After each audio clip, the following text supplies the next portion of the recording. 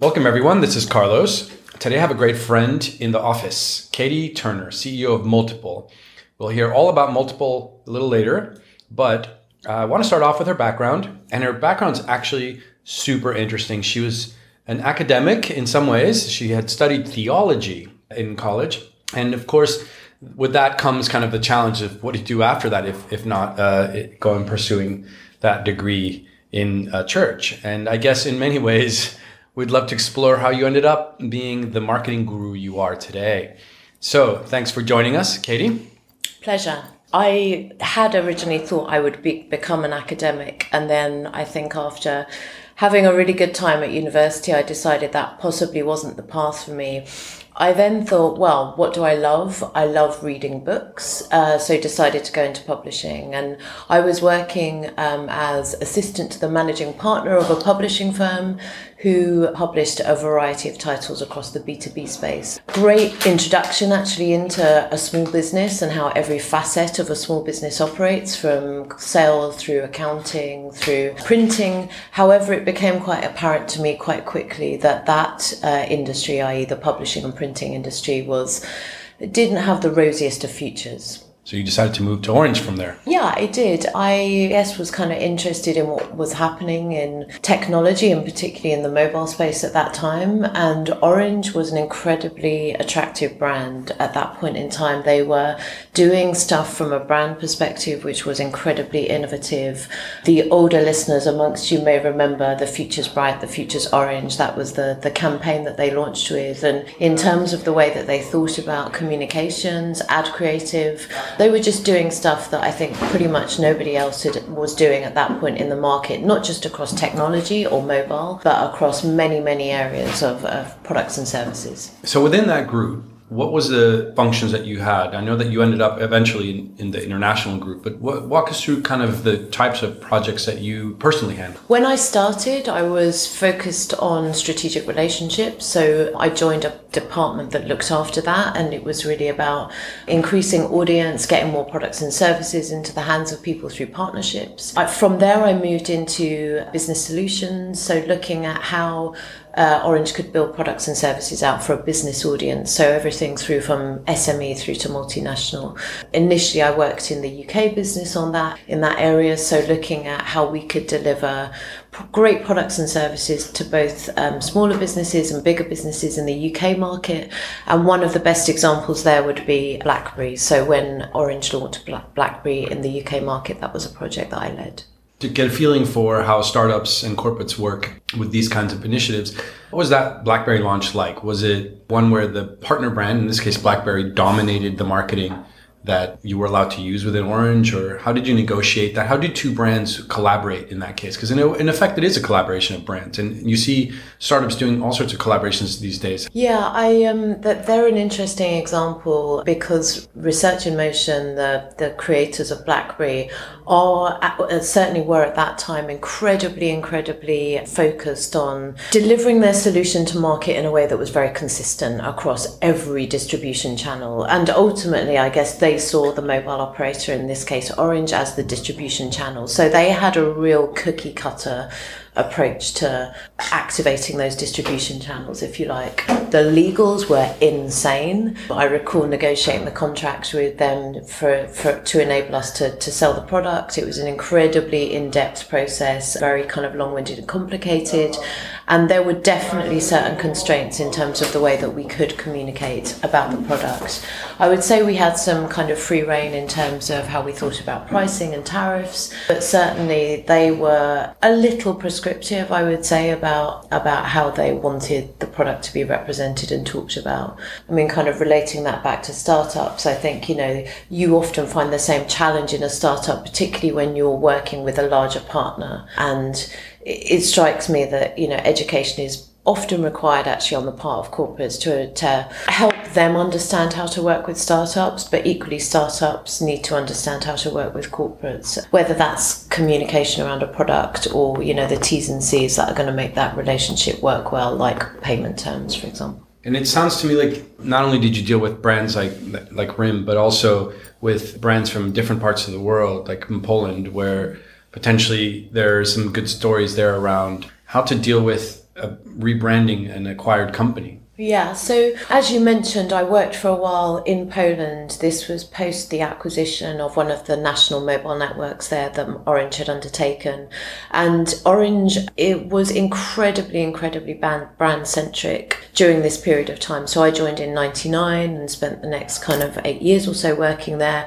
The brand was everything to Orange as a business. So again, they did really interesting, innovative stuff, which meant that they didn't lead on price and they didn't lead on device when they were putting their story out into the world. So we acquired a network in Poland. The network in Poland was a really good example of a company which I would say was kind of sending a very commoditized message to market. They talked a lot about price, and particularly low price.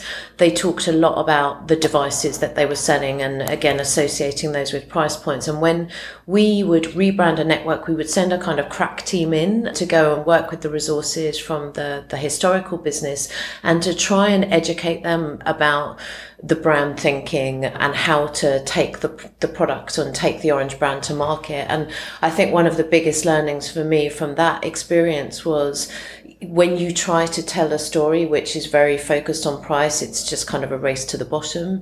And actually thinking about really smart ways to take a brand story to market to build awareness can often be more important than just pushing a very functional message about your product. Looking back over the years of having worked in a startup, in a VC fund, which we'll cover in a bit, the experience that you had at Orange, in some ways could be considered to have changed quite a bit in the landscape of today. When you look back at those years and you put that into context, what are the timeless elements about those lessons of branding? What are the elements of the things you picked up in Orange that you'd say are still timeless to this day? And which ones are no longer as applicable for brands starting to launch out and considering how to differentiate themselves from competitors? I think that, I guess, the central lesson for me was that understanding why you exist as a business is everything. If you can understand the why, if you can understand why you built the business, why you get out of bed in the morning, and you can articulate that really clearly and consistently, that provides you with real core strength. And that's very much how we tend to think about branding in the work that I do now with my business, which I'm sure we'll come on to. So to me, that is a universal lesson of branding. I think what's changed with respect to a business like Orange is the model and the distribution channels and the way that you take brand out across different distribution channels. The world today is hugely different from the world that Orange tried to build its brand originally, which was effectively the walled garden operator model. And that, everything's changed now. The game is completely different in terms of, the proliferation of different channels. And I guess in the context of a business like Orange, in a way, the lack of ownership they have over a lot of the channels where their brand may be seen or experienced. So do you think that there is a problem with the why question with large companies, such that maybe there's only a limited time post when a founder leaves or when they hit a certain number of employees where that why question just gets so fractured that it becomes hard for them to actually synchronize across different channels and different strategies? No, I think if it's done well, it's highly effective and it doesn't matter about the size of business. Take Google and Alphabet as a really good example here. Now, absolutely you would consider that business a corporate, a multinational entity, by no means any longer a startup. Google is an example of a business that has really codified its why. So they talk about making the world's information accessible and searchable. And if you think about the products that sit under that core mission, it doesn't really say anything about AdWords. It doesn't say anything about PPC. It doesn't say anything about glasses, Yet everything that they do can be fit under that purpose. And actually one of the reasons that they reorganized into Alphabet and then the business divisions within Google underneath that was so that they could absolutely codify that purpose at their core. Another example, I think, of a business that understands its why absolutely explicitly and pulls that through all of its branding is Nike. So Nike's purpose is, we exist to inspire and innovate for every athlete in the world, asterisk, if you have a body, you're an athlete. And you can see so clearly how that translates into their strapline of Just Do It and a lot of the product lines and, the narratives that they take to market. So absolutely, it can still be done well regardless of the size of the organization. When you look at that question, why? There's several books written about it. There's Simon Sinek's thing, Start With Why.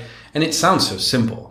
I guess to some extent, Multiple wouldn't exist if it were so simple that people could figure it out.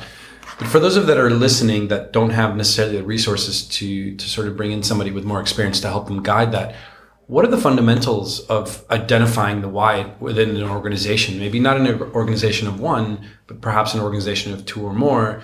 How does one go about that process? Because it would seem to me that you can end up in this endless debate that starts sounding quite naff with all sorts of somewhat trite, altruistic statements that really don't, succinctly summarize what it is that the company does.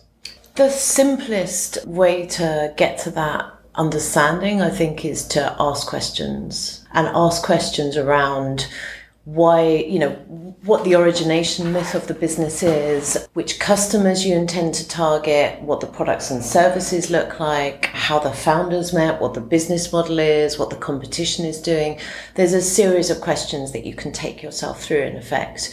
And if you actually set that stuff out, you'll start to see themes or patterns. Those things will naturally emerge. And I think, a lot of times it's quite challenging for founding teams or exec teams to, take that step back and just be a little philosophical about, you get very ingrained in the day-to-day.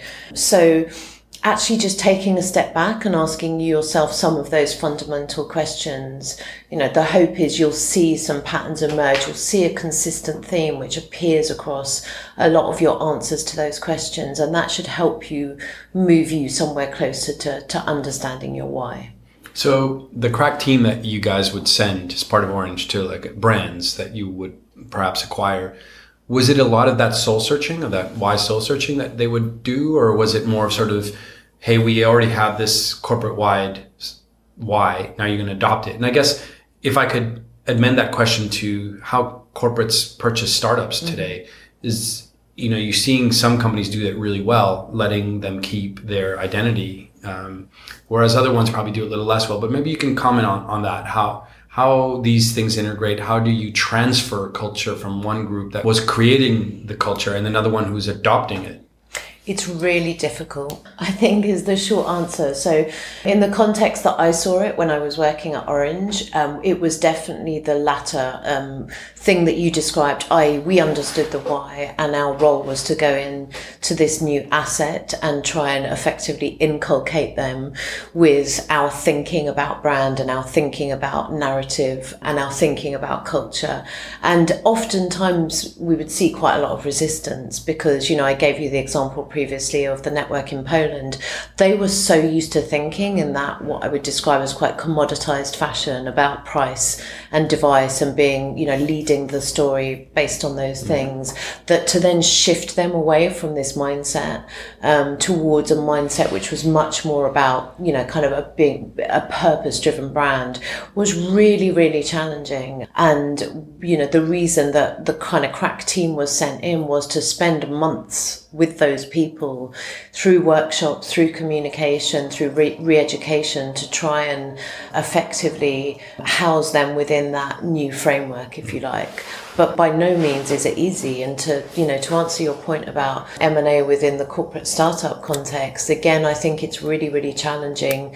Retrofitting culture to a new asset is one of the hardest things that you can do. And actually, as they often say, the easiest way to change culture is to change people, for one thing. I think that some acquirers look for businesses that have really strong culture fit. And in that scenario, it's far more straightforward. If that's important to you and important to your acquisition strategy, you go out and look for businesses that have cultural fit. Sometimes, however, of course, that's just not the case. Companies are acquired for, the great people within their teams or for the great technology that they have, and culture fit may not even be a question. And I think, in that scenario, it's more challenging.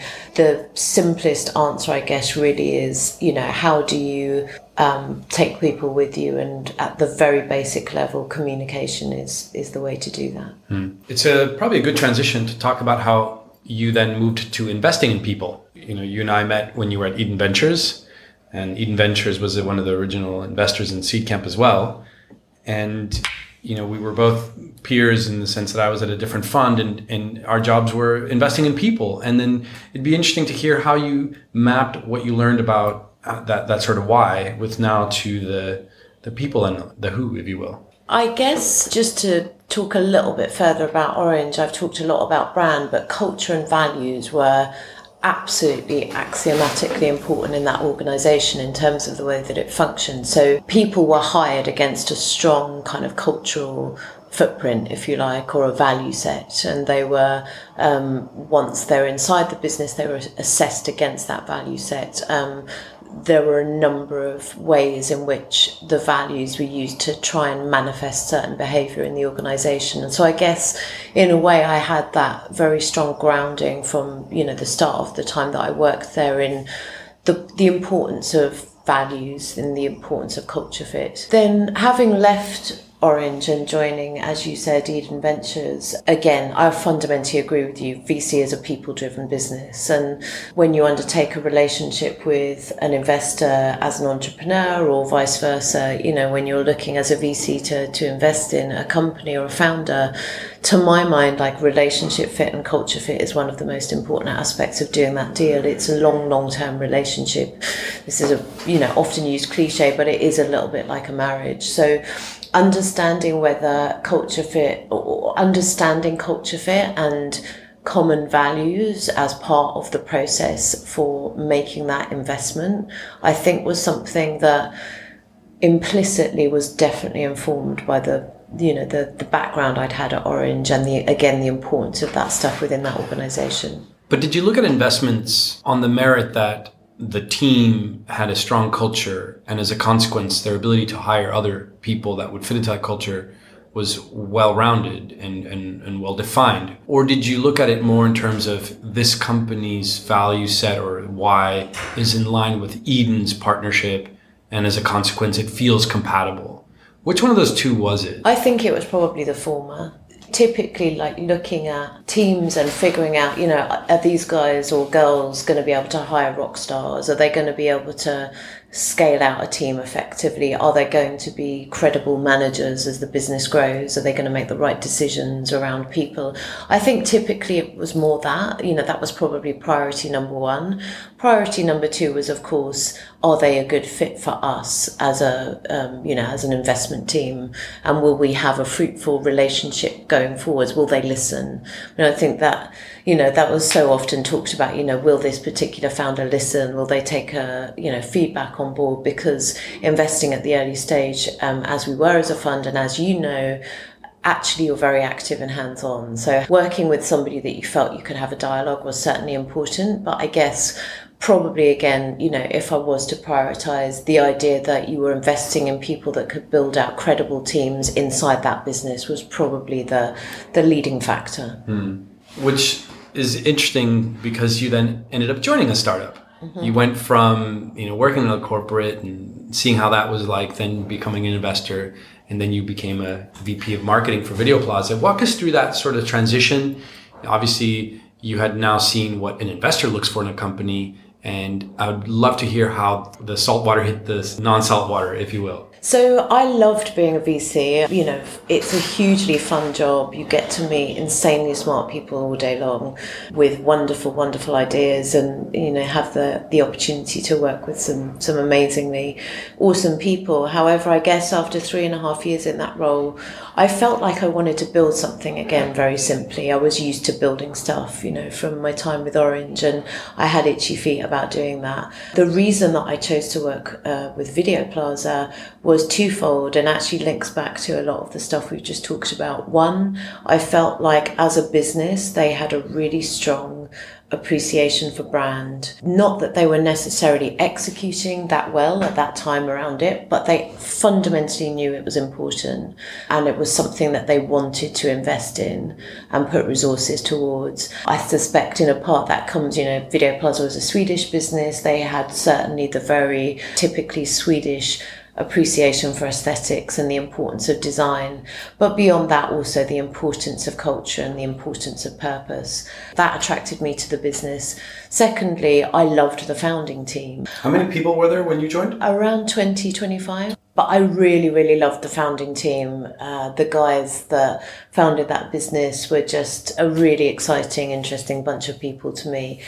I guess thirdly, at that point in time, and again, this is going back a few years, there was some really fascinating stuff happening in the way that content was being consumed, in affecting the way that, the TV model would have to evolve and change. And so I think we were also attacking an industry, namely content, broadcast, publishing, and advertising at a time when there was so much change happening, which made it an exciting place to be. So with Video Plaza, you shared that you really loved the culture and rationale behind what brought them together, and you thought that it was a good mix to execute that, and you came in early enough in the journey to see it scale. Mm-hmm. How would you describe the process of that company scaling vis-a-vis what you knew as a VC and what you knew from within Orange? What were the key elements of scaling that you look back now that you would give advice on?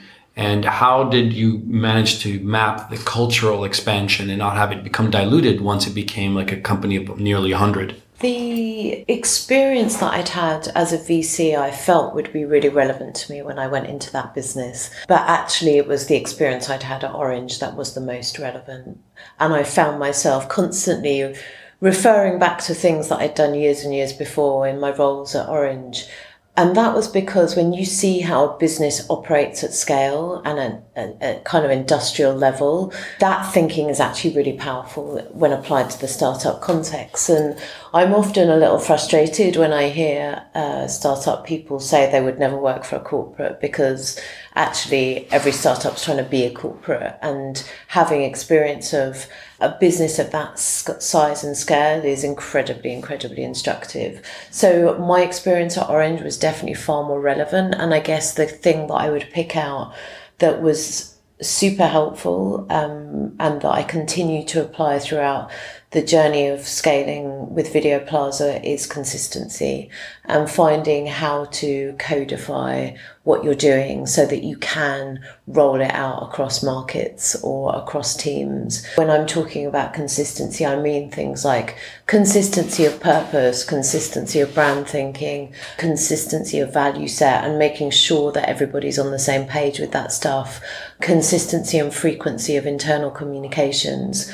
By the time that I left Video Plaza, we were in about 12, 13 countries. So we had people across 3 different continents, and getting together was really important, bringing the team together as a whole, but also ensuring that that consistency of message, both internal and external, went right across the business, I guess was one of the most important facets of scaling for me.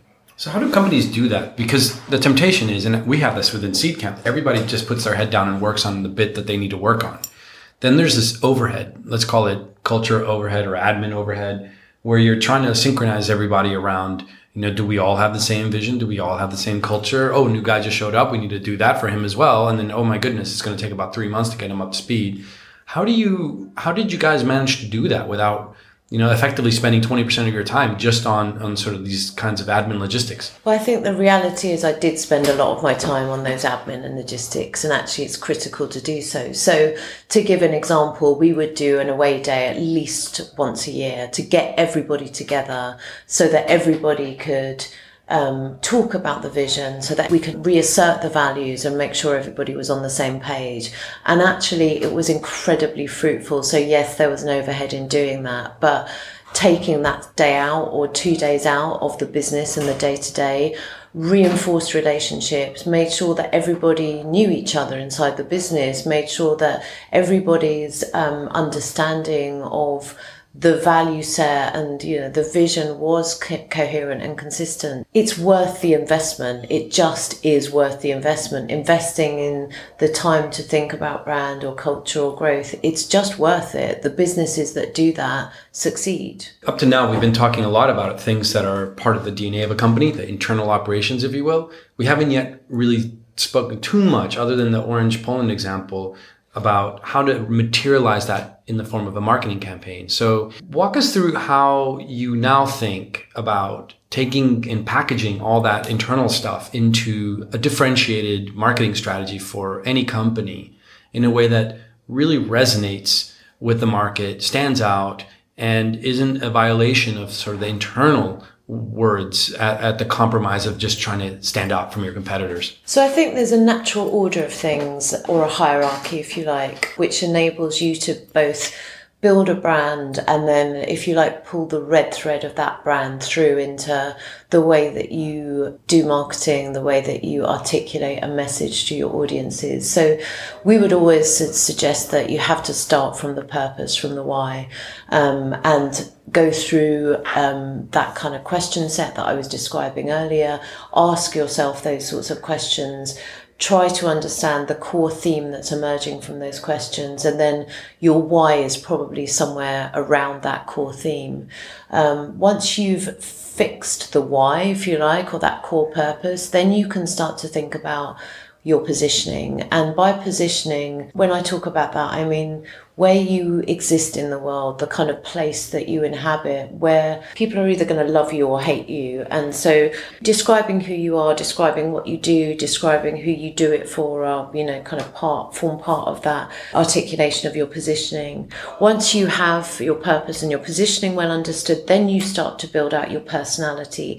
And personality is the area that most branding is kind of thought of in the context of. So personality is your tone of voice, your posture, your visual identity, all of that stuff that is traditionally thought of as brand, but actually that's just one component of the brand. The brand is fundamentally about the positioning and the purpose as well. And in fact, brand is everything you make, do, say, your pricing, your algorithms, your investors, your website, everything is a manifestation of brand. So taking a step back from that again, I think if you can understand and articulate purpose, your positioning in the world, who you are, what you do, and then take that through into personality where you understand what your tone of voice should be, you understand how you build a great visual identity, that's really the cornerstone or the foundation of brand thinking. Once you have that in place, then you can kind of pull that through into, for example, a campaign. So, let's say that within your business, being adventurous is really important. And one of your values is, do something adventurous every day. An example of a behavior there within the business might be, let's have board meetings on whitewater rafts, for example. And then you pull that adventurous tone of voice through into your campaign and into the campaign and the posture that you're using within your communications towards your customers. I think one of the things that I'm struggling with is whether or not this is just a time relevance marketing strategy. There was a guy that I was speaking to recently who was talking about this emergence of the authentic marketing because it's a period of maybe our self-awareness as a collective human race, where in Maslow's hierarchy of needs, it's a self-actualization need. We're almost all there at that sort of first world level. And for a lot of the products that these companies are proposing, they're all of that sort, where the best way to convert is somebody just getting to that top of that pyramid. And if all the brands are effectively going after this authentic message, it might very well be that's authentic measure. But if you have 5 companies that are promoting an authentic, adventurous experience with a personality that resonates with you, you end up stuck again in this rut of non-differentiated authenticity. And I'm wondering whether it's enough, and it's maybe we're at the stage where there are so many brands that are doing it poorly that just having these 3 items really well done is sufficient. But is that sustainable long term, or what is kind of your view on how that is evolving? I would absolutely agree with the person you were speaking to with his analysis, or their analysis of where we are at this point in time. I think kind of conscious consumerism is definitely a factor. People do care much more about provenance or the ethics or what happened in the supply chain of the products and services that they're purchasing. So I would absolutely agree that I think that's really, fundamental to building brand and marketing going forwards. A lot of businesses don't do this stuff well. So if you do get it right, there's an opportunity there. But I would say that positioning and personality to an extent can shift, right? And products and services can shift. Purpose, we would argue, is the immovable object, the core strength, the true north, the thing that stays constant. And if your purpose is different than another business's purpose, then you are occupying two different positions in the market. And yes, your positioning and your personality can change over time, but hopefully your purpose doesn't. But because of think of it like this core strength where products and services and messaging can shift around that core purpose, I would argue that even if two businesses are pursuing an ethical approach to what they do, their purpose may be quite radically different, which means that they can still differentiate through their personality, through their products and services. But again, I definitely think that, I would absolutely concur with that, this being an overarching shift in the market towards this, very conscious consumerism. After you were done with Video Plaza, there's an interesting transition in your career to working at Tech City. In effect, kind of moving away from the sort of entrepreneurship corporate VC stack. Walk us through what you did there. And, we had Gerard here not too long ago, and, Tech City has been such a catalyst for the UK ecosystem. It'd be great to hear kind of your contribution as part of that. So my role there was CMO, and I joined about 3 months after Gerard started as CEO. Funnily enough, Gerard and I had worked together at Orange many years previously. So we have a similar background, I guess, in a way, in terms of brand thinking and culture thinking. I guess there I was responsible for everything brand, comms, PR, working with the different programs the organisation was delivering to think about their product marketing or their narrative, overseeing all of the digital channels, website and stuff. So pretty much everything that you can think of across the area of marketing. And that was my role there. I guess in terms of my contribution, I think when Gerard joined the organisation, Joanna Shields, who's the previous CEO, had done some great work to start building out the programs, and Gerard really continued that legacy of Joanna's. I think, some of the most powerful stuff that the organisation did was working on things like the Tech Nation visa program, bringing into the country of great talent, the upscale program and those sorts of things where, one of the inherent challenges of Tech City is that you have incredibly limited resource, but, intense level of kind of demand or pull for support across the ecosystem. And so you have to actually be very selective about how you deploy those resources. And I think Gerard's vision was always, if we can build out these programs further, then we can deliver both the direct benefit to the businesses involved in those programs, but we can also continue to deliver benefit at a macro level through the work that we do directly with government on policy. So you went from one organization that was stretched thin for resources to the new one, Multiple, being CEO of effectively a new startup. Walk us through what Multiple does. We consider ourselves engineers of scale. We are a strategic consultancy business. We're typically working with growth stage, by which I mean kind of Series A and beyond technology businesses, but also to an extent with funds and with corporates, to help them engineer scale across the areas that we've talked about. So namely purpose and how you codify that through into brand. People, by which I mean both the people inside the business, the culture, building and codifying culture, building an employer brand, but also how you think about people outside your business. So namely telling a really compelling customer narrative, thinking about your value proposition messaging. And then the third area for us is kind of platforms, which is really about the systems and the processes, which mean that you're scalable. And you asked me this question earlier about, my takeaways around scale. Consistency is definitely one thing, and you achieve consistency oftentimes through, quite simply having a framework or a system, that enables that consistency and enables scalability. To summarize, I guess the kind of projects we typically working across with our clients are brand-led, culture-led, or growth. And it seems like it's quite a nice way of summarizing a lot of the work that you've done across all the companies. It seems like each one of these elements are elements that you discovered as part of that journey. We always like to end with something that is, more on the humor side of things. And I'm going to ask you 3 trick questions.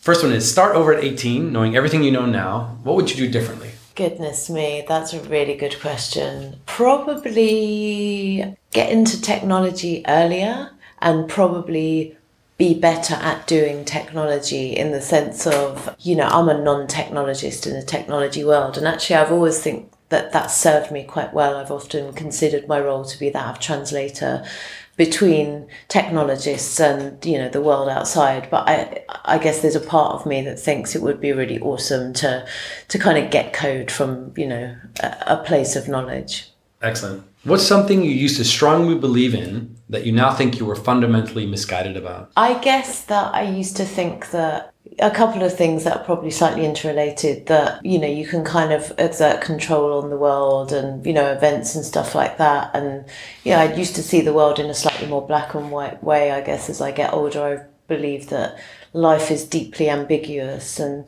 kind of tied to that point in my degree in theology. When I was studying for my degree, I definitely felt like religion was this kind of construct, if you like, that humanity had just created. And again, I would say my views about that at the point I am in my life now are more ambiguous. So yeah, I think the deep-seated ambiguity of life, I guess. And what's one bad habit you're trying to get rid of? I think in a work context, I'm kind of making that mistake that I think a lot of founders, CEOs make, which is wanting to kind of have control over everything again. So I'm trying to take my hands off things. Excellent. Well, with that, thanks for joining us, Katie. Thank you. Thanks for having me. Until next time, guys. Bye.